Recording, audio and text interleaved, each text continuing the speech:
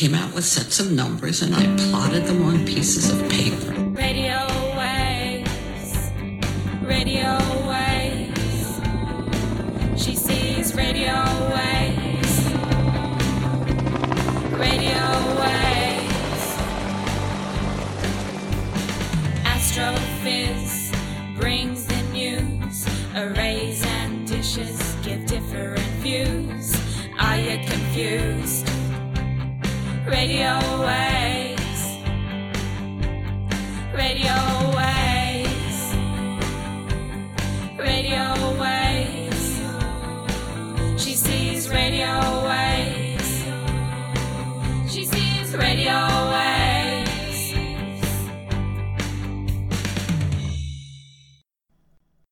Welcome to the Astrophiz podcasts. My name is Brendan O'Brien and today is Friday the 16th of November 2018. Each fortnight we speak with a special guest in the fields of radio astronomy, optical astronomy, space science or particle physics. Today we present episode 3 in our Astro Tour series, featuring interviews I did on a 2,500 kilometre Astro Tour of Australia's finest eastern state radio and optical observatories. Today's episode is from our third stop. A couple of more hours up almost to the Queensland border to Narrabri to speak with Dr. Jamie Stevens, who's the CSIRO Senior Systems Scientist at the unique ATCA, the Australian Telescope Compact Array, an array of 6 22-metre radio dishes mounted on railway tracks doing amazing research. Then, on the return journey, we called in at Parkes again and caught up with John Sarkissian, the operations scientist at Parkes, who gave us another great interview. Then it's down through Canberra and out to Tidbinbilla to speak with Glenn Nagle at the NASA CSIRO Deep Space Network site with its 70-metre and 43-metre dishes that talk daily to almost every spacecraft in our solar system and beyond.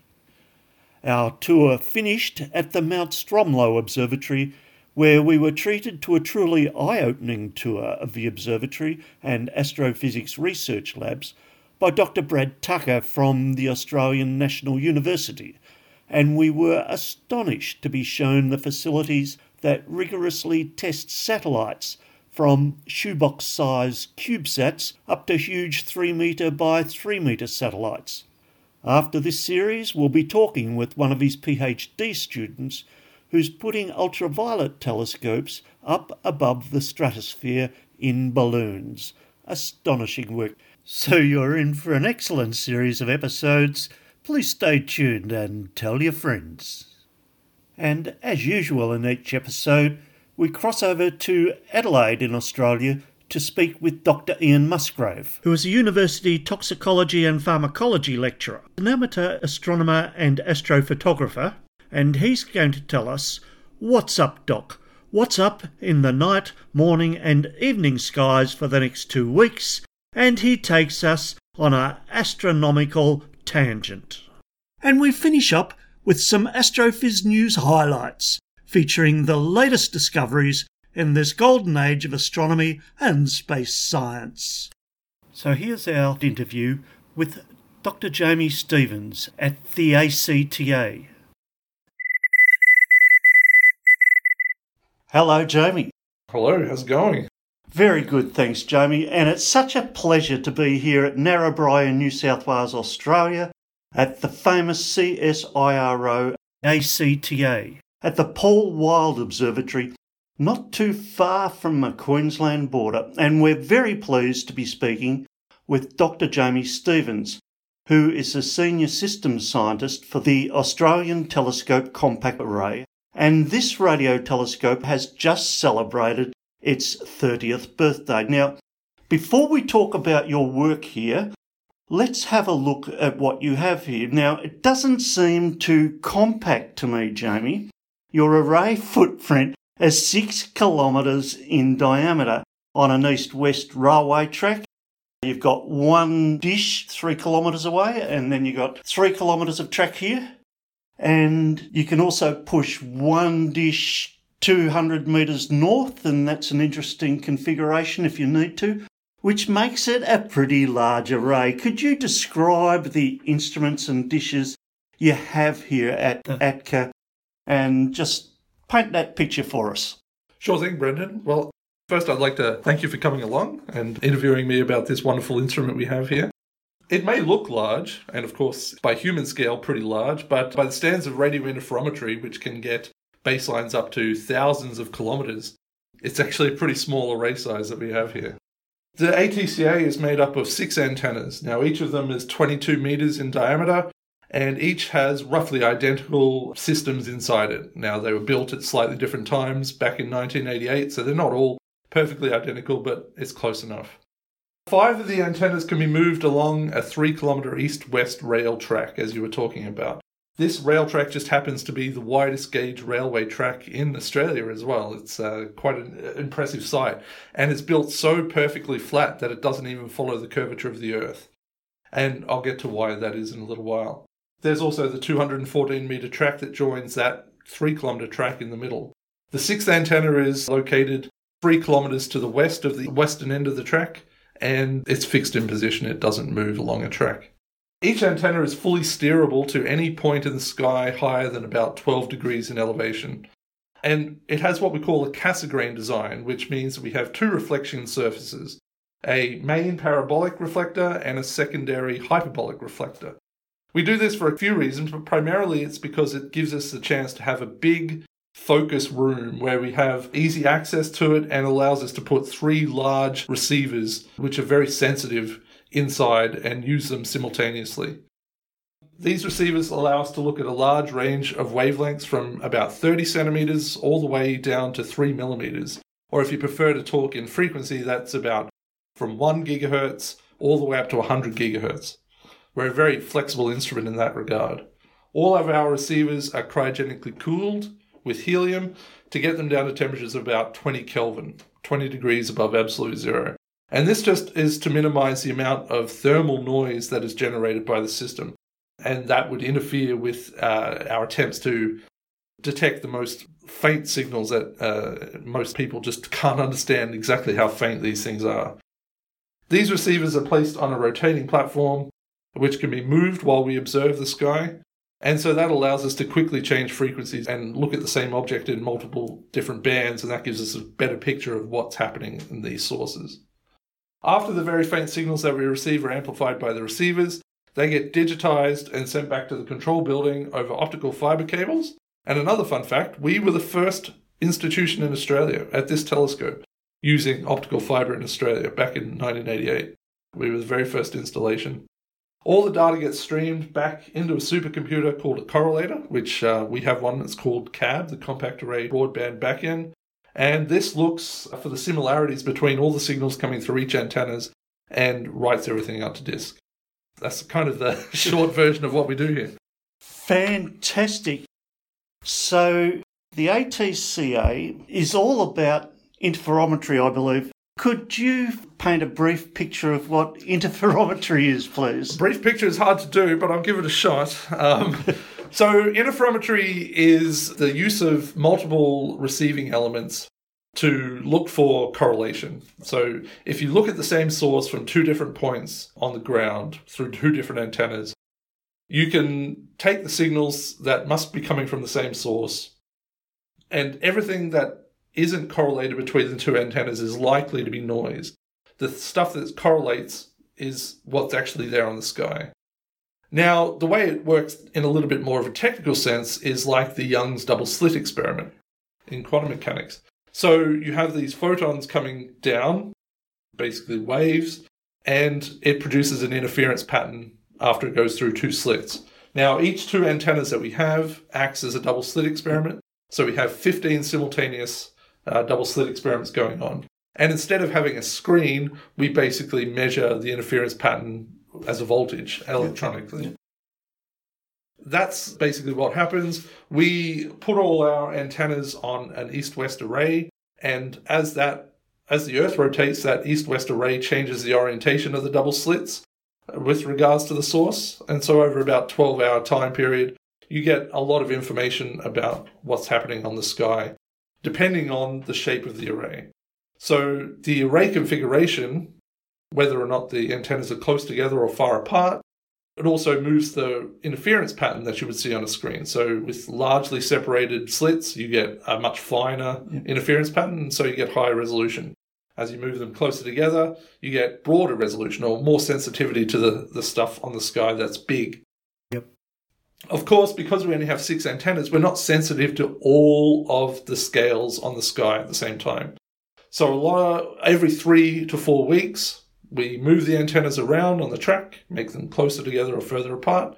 And some projects will use multiple configurations to get a much better picture of the entire sky. Some projects don't care. Some projects only want a particular scale, and so they only use one configuration, and others want different configurations. So reconfigure regularly just to make sure that we have as broad a science output as possible. Fantastic, Jamie. So could you highlight some of that research that's being conducted here? What are some of the radio astronomers working on? I was over at your visitors centre and I saw that you have over 400 researchers from over 130 institutions throughout the world using your array each year. So we can't go through all of them, obviously.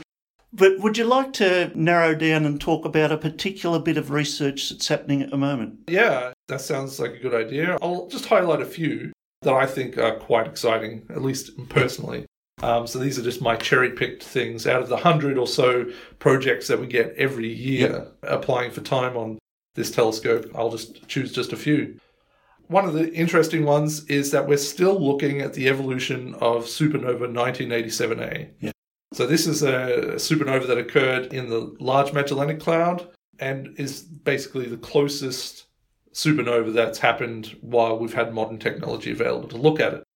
Now, this means that we are in a prime position in the Southern Hemisphere here and as a radio interferometer to look at that as it changes and evolves over time. And we've been doing that for the past 25, 26 years.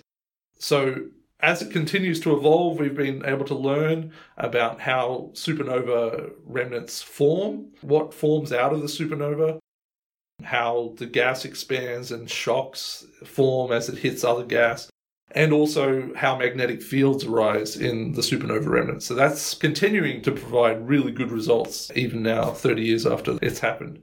We're also very good here at the ATCA at looking at magnetic fields present in our own galaxy. I'm sure you've talked to Jane Kaczmarek about this kind of thing, and she is part of a big team that's working on that kind of project to study the magnetic fields by looking at very distant quasars. So these things are point-like sources that act like torchlights that shine through the material in our galaxy and all the material between them and us. Looking at the polarization of that signal, which the compact array is exquisitely good at, allows us to determine the magnetic fields that it must have passed through on the way to get here. By looking at frequency, the polarization changes, we get a good idea of something called rotation measure, which tells you about the magnetic fields. With our combination of wide bandwidths and just exquisite calibratability, we have one of the best telescopes for studying this kind of thing in the world, and we have a lot of people wanting to do this. We also do some unconventional experiments here. One of the very large projects that we have, led by a person called Shari Breen of University of Sydney, is using the array as 6 individual antennas. Doesn't care about the interferometry aspect of it. They want to do a large survey of all the dense regions of gas in our galaxy, the Milky Way. And this is going to inform us about star formation, massive star formation. They look at spectral lines and maser emission throughout the galaxy, and they're going to use this data long time into the future. This is why we call this kind of project a legacy project. It's something that we think that the community will make use of for a long time to come. Back closer to what I do, we're using the same wide bandwidths and calibratability of the telescope to look at different aspects of the gas within our galaxy, not just the magnetic fields. So you expect to see these quasars, very distant sources, vary quite slowly and in a very predictable manner. They'll go up or they'll go down and so on. But occasionally you'll see one that varies very quickly or has a really big spectral change. As you look at it, it'll develop kinks and change the slope of its continuum emission. over the course of days to weeks.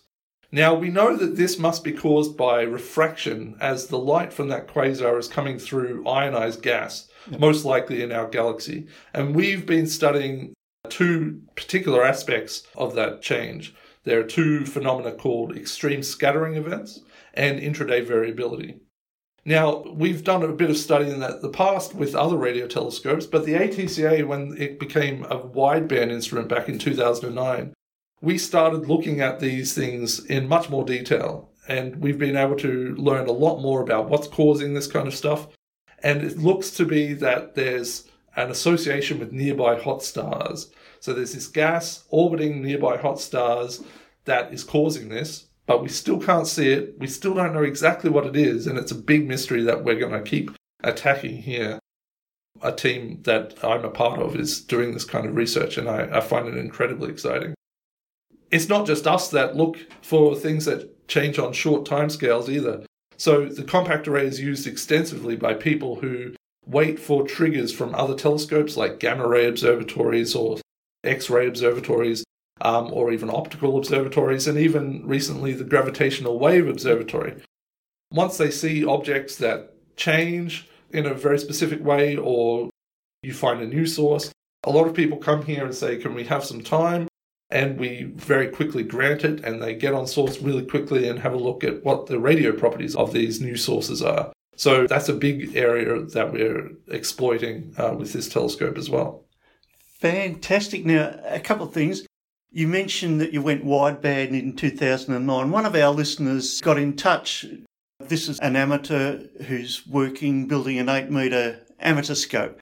And he was asking what changes has happened to the ATCA, and that might be a good example. So what technology changes in general has happened to ATCA since it was originally built?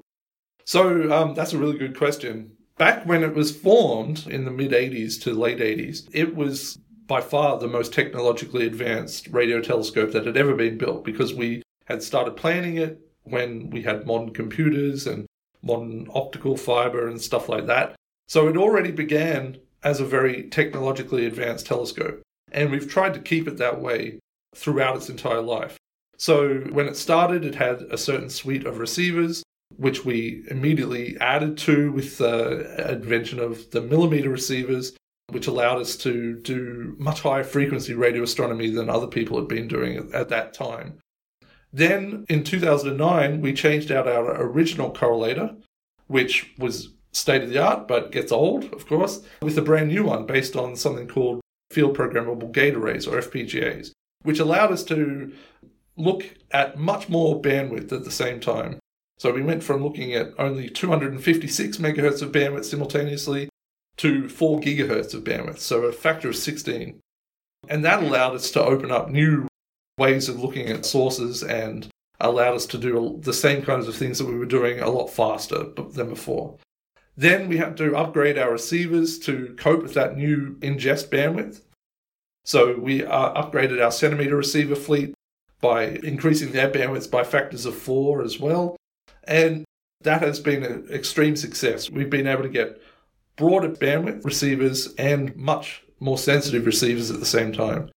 And we're going to do it again because, of course, we can't sit here and rest. It wouldn't be a telescope if we did that. So hopefully the next thing that we'll do is build a new correlator. So the current correlator works just fine, but it's getting a little bit unreliable. It's more than 10 years old now. And there's better technology now. Instead of using bespoke hardware, which is really hard to replace, and you can't really make it again, we're going to shift towards using off-the-shelf PCs and very fast graphics cards. So not only will we have a more flexible correlator that's easier to make new modes for, but we'll also be able to just say, if it breaks, go and buy a new PC. It doesn't really make any difference to us whether it's a faster PC or whatever. So that's the future plan in the next couple of years. Very good. And look, I've got some more questions and I will get on them. But another thing you mentioned that I thought was really interesting, and that you were talking about legacy projects. A lot of these instruments, and especially the new generation of instruments, are pulling down petabytes of data, and the scientists are interrogating that data with AI, and a lot is going to get lost. It's not going to be archived. And so I was particularly interested to hear that you're doing legacy projects, which basically builds an archive. So that's really awesome. Now, I presume that most of your researchers work remotely on the projects. How do you deliver their data sets to them so they can do their sciencing on their data? Right, so that was a really good question, Brendan. The compact array doesn't actually produce all that much data. For a typical observation, we maybe produce tens of gigabytes of data every day. Now, that's of course not the raw data. The raw data is much higher, but after it goes through the correlator, the stuff that the scientists are interested in isn't that much data. However, things like that legacy project actually produce hundreds of gigabytes of data a day. But that's still quite manageable. So we actually don't delete any data from our telescope. We use just a big data store down in our headquarters at Marsfield. We copy all the data there as soon as it's done, and we keep it there forever. So whenever a researcher wants to come and get their own data, they go to this website called the Australia Telescope Online Archive, and they can grab their data over the network. So we have an 18-month proprietary period on that data. That means the people who propose to do the project get 18 months of exclusive access to the data from the telescope. But after that, it's open to any researcher throughout the world. They can go and get the data and do whatever they want with it. In a way, we're a quite different instrument to that from ASCAP, which makes the data publicly available immediately, but also it doesn't have like the ability to store all of the petabytes of data that it generates. Yep, that sounds great. Now, you're the ATCA Senior Systems Scientist. Can you tell us about your role, the teams you work with, and what your working week looks like these days? So the systems scientist is responsible for making sure that the telescope is capable of doing the science that we say it should be able to do. And a lot of that is looking for problems with the data that's coming from the telescope. I do that in several ways. I keep an eye on the reports coming from the observers who are using the telescope. I have my own data projects, so I look at the data that I'm taking. And we have a number of staff in Sydney who look for the same kinds of things, and I collaborate with them to look for these issues which might be cropping up. Then I try to figure out what's going on, what systems are probably affected, and then I talk with our engineering teams here on site and say, look, I reckon it's this problem. They go and investigate, and I help them run experiments to prove or disprove my hypothesis, and then we fix the problem and we make sure it's fixed. But that doesn't actually take up a lot of my time because it's a very mature instrument and we don't get very many breakages. We get subtle problems occasionally, but for the most part, it's fairly simple. So a lot of the other part of being a system scientist is helping people make the most of their data. So I try to write tools in software and I write guides and I talk to people about how to do their data reduction or prepare for their observations the best way, that kind of thing. I'm really here to help people exploit the telescope to its fullest potential. Fantastic. Now, you've worked on these upgrades in the past. If a sudden bucket of funding became available, what would you like to see here at the Paul Wild Observatory in the next 5 to 10 years? What's on your wish list? My biggest is, of course, a new correlator, that new GPU correlator that I was talking about before. We would really like to replace that as soon as possible. That will allow us to get new different types of science out of the telescope. It might make us even broader bandwidth than we have before, and it would allow us to have something that is flexible going into the future. But if we had more money than that, I think the next thing on our list is to look for a new receiver that works at very high frequencies, which are similar to what we have over at ASCAP. So, of course, over at ASCAP, they have these things called phase array feeds, which allow them to look at very wide patches of sky at the same time. Whereas we all have single pixel feeds here, which are very narrow, a very small patch of sky. If we could build a path that works at frequencies above 20 gigahertz, then we could do surveys of the sky and the galaxy at these, looking for different waterline transitions or even higher frequencies. We can look for CO at high redshift over broad ranges of the sky very quickly, and much more sensitively if we make them cryogenically cooled. So I know that the technologies group that we have in Marsfield, whose job is to think about new technologies that we could lead the world in, would certainly want to do this. They've told me that they're looking for science that they could do with such an instrument. They'd love to build one. So if we had the money, we would definitely do something like that and put them on the compact array. Excellent. Now, the mic's all yours, Jamie, and you've got the opportunity to give us your favourite rant or rave about the challenges that we face in science, in funding, in education, in equity, in outreach, our quest for knowledge. The mic's all yours. Not much of a rant, I'm afraid. Just come use the compact array. If you've got an interesting science proposal, we're here for you guys. And it's a resource available to everybody. And I'd love to see everybody come and use the telescope. And it's a stunning location you've got here. It's a beautiful part of Australia. It really is. Okay. Thank you so much, Dr. Jamie Stevens. It's been a privilege to come to Narrabri, to the ATCA, to speak with you and to hear about the great science happening here. Thanks for coming, Brendan. Okay, let's cross to Adelaide now to speak with Dr. Ian Musgrave, who's back home from Brisbane.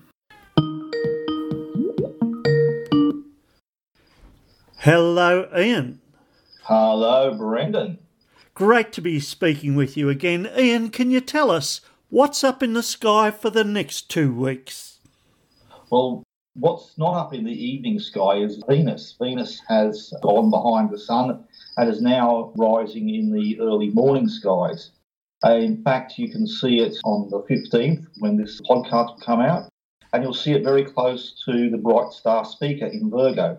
So that means in the evening sky we no longer have all 5 bright planets. Jupiter is very low to the horizon, so if you're looking 30 minutes after sunset, Jupiter will be barely visible in the twilight glow, and you'll need to be somewhere with a very flat horizon, like the desert or the ocean, to really see it. Yep. And then Mercury is very close to the bright star Antares. In fact, it had me confused for a little while because I hadn't been watching the sky for a while, and I knew that Mercury was not far from Jupiter. But I mistook Antares for Jupiter, and Mercury and Antares at the moment are making a very nice pair in the early twilight sky.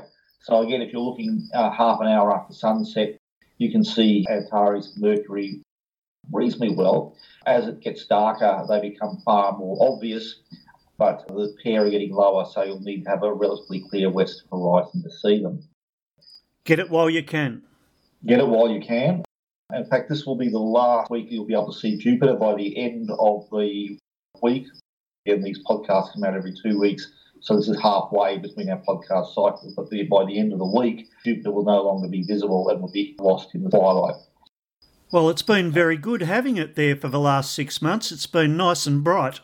It's been very bright and been gracing our skies and making the western horizon very nice over the past month or so. Saturn's still visible and remain visible for several weeks now.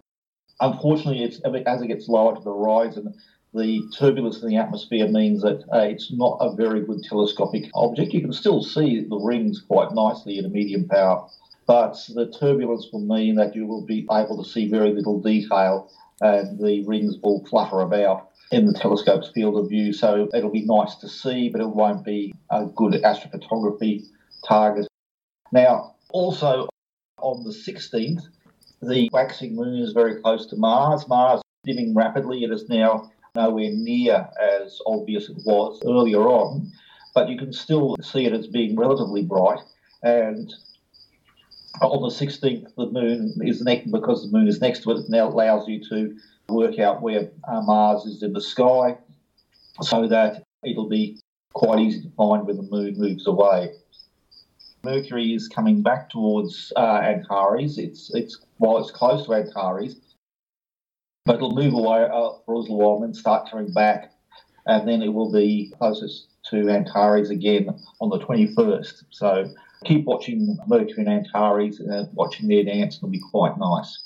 Very good. We mentioned the Bepi Colombo mission in our last episode while you were away at your mum's memorial service. We talked about Bepi Colombo and what an exciting mission that is. But don't forget the Parker Solar Probe.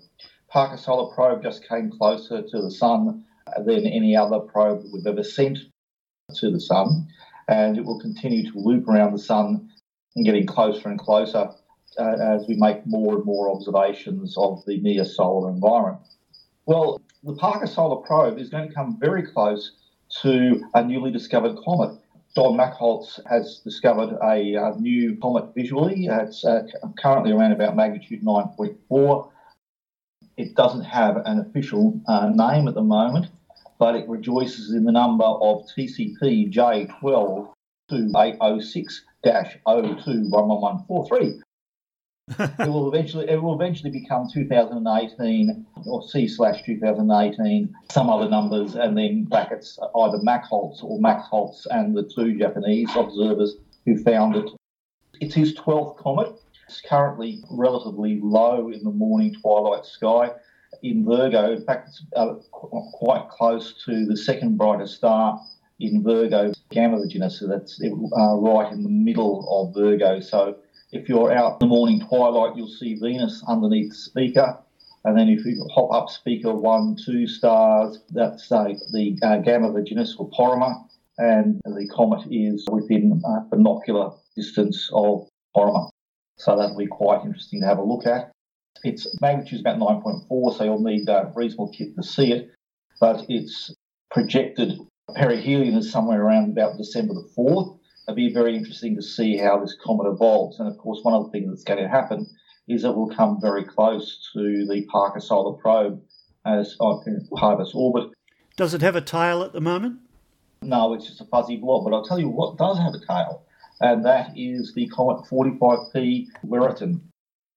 45P Weriton is at the moment around about magnitude 7 and brightening rapidly. We expect that the comet will get up to somewhere around about magnitude 4 later in December. Now, this sounds really bright. Magnitude 4 is dim but a reasonably bright star. If it was a star, you see it reasonably easily. So it'd be about as bright as Gamma Crucis, the fifth star in the Southern Cross. So it'd be about as bright as Gamma Crucis. But the problem is it's an extended comet. So it's going to be very fuzzy and it's going to be very hard to see for us inner suburban dwellers. So you have to move out to the dark skies sites to see it with any degree of certainty. Now, at the moment, it's moving through the constellation of Fornax, the furnace, and then it will move into Eridanus, the river, over the coming weeks. So it's starting to move very fast and will move very rapidly from day to day, brightening as it goes.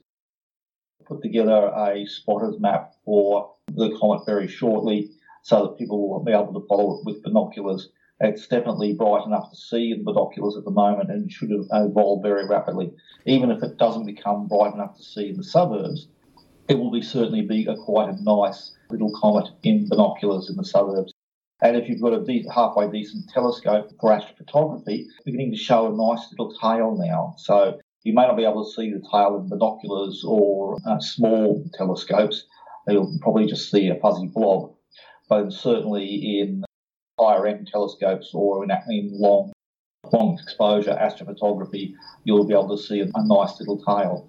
And some of the photographs I've been seeing coming now have been very nice indeed. Very good. 46p, something to look forward to, and for people to go to Ian's Astroblogger website to see the sky map for it. Yeah, put that up later on this week. Very good, Ian. And do you have a tangent for us? The tangent is another comet. So we've seen an unexpected comet which is going to come close to the Parker Solar Probe. But what if a comet was a solar probe? You may remember the wayward asteroid rejoicing in the almost unpronounceable name of Oumuamua. Oumuamua. I can't pronounce it. Oumuamua. So we thought that this was an asteroid. If I remind everybody that this object was picked up after it had passed close to the sun, and we picked it up heading out of the solar system, going through its orbit and its speed. It was determined this object came from outside the solar system. Yep. And now they've got some pre-recovery images, so it's firmed up the orbit, and it's definitely an interstellar object. It's very unusual. It's long and thin, cigar-shaped.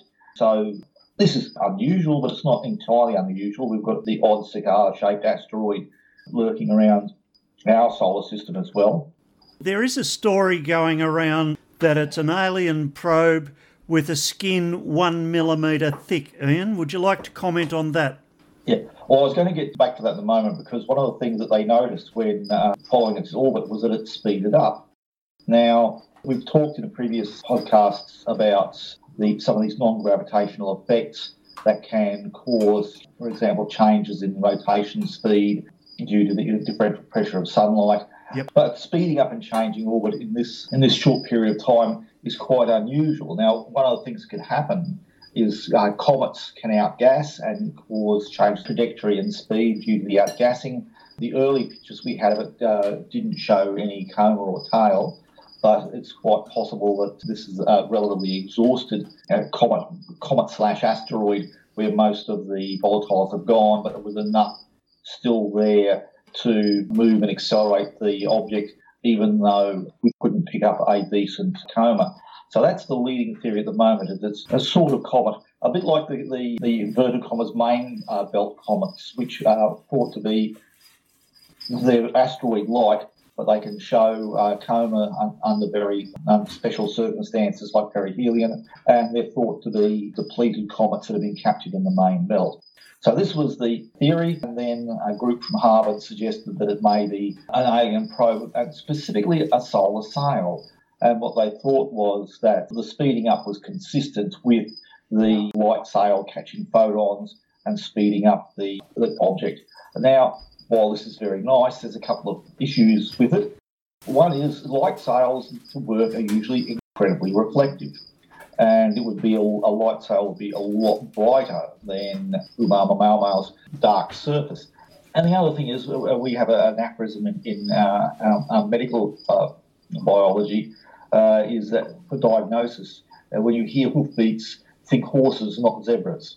So it's an interesting idea, and is one of the possible reasons this thing could be speeding up.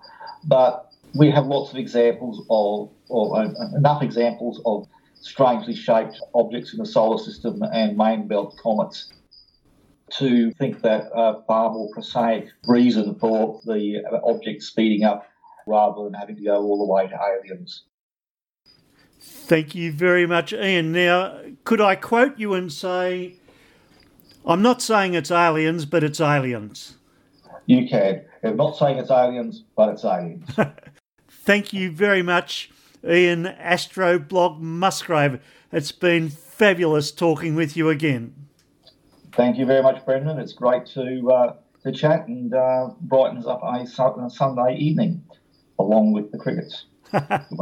You won't forget the crickets. Very good. We'll talk to you again in 2 weeks. No worries. See you then. Cheers. Bye.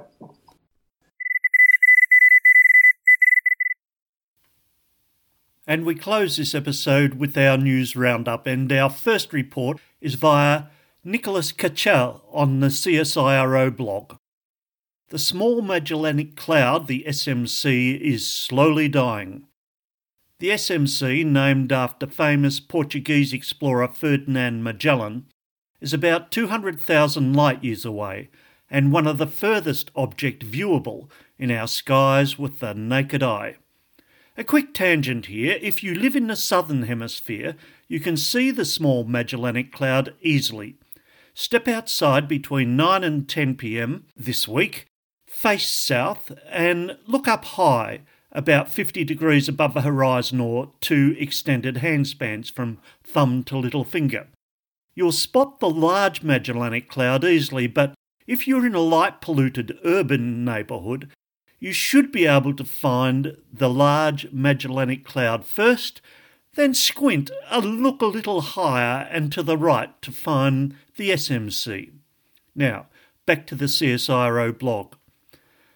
Australian National University, the ANU, and a CSIRO team have used their powerful Australian SKA Pathfinder ASCAP radio telescope to capture images of the dwarf galaxy, the SMC, observing a powerful outflowing of hydrogen gas from it.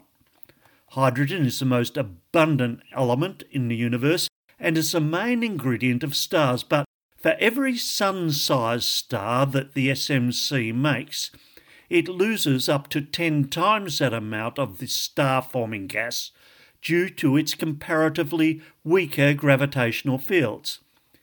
If the SMC loses all its hydrogen, it will eventually lose its ability to create new stars, slowly but surely fading into oblivion. And it's not all doom and gloom. This observation has helped confirm simulations developed by theorists on how small galaxies like the SMC might evolve.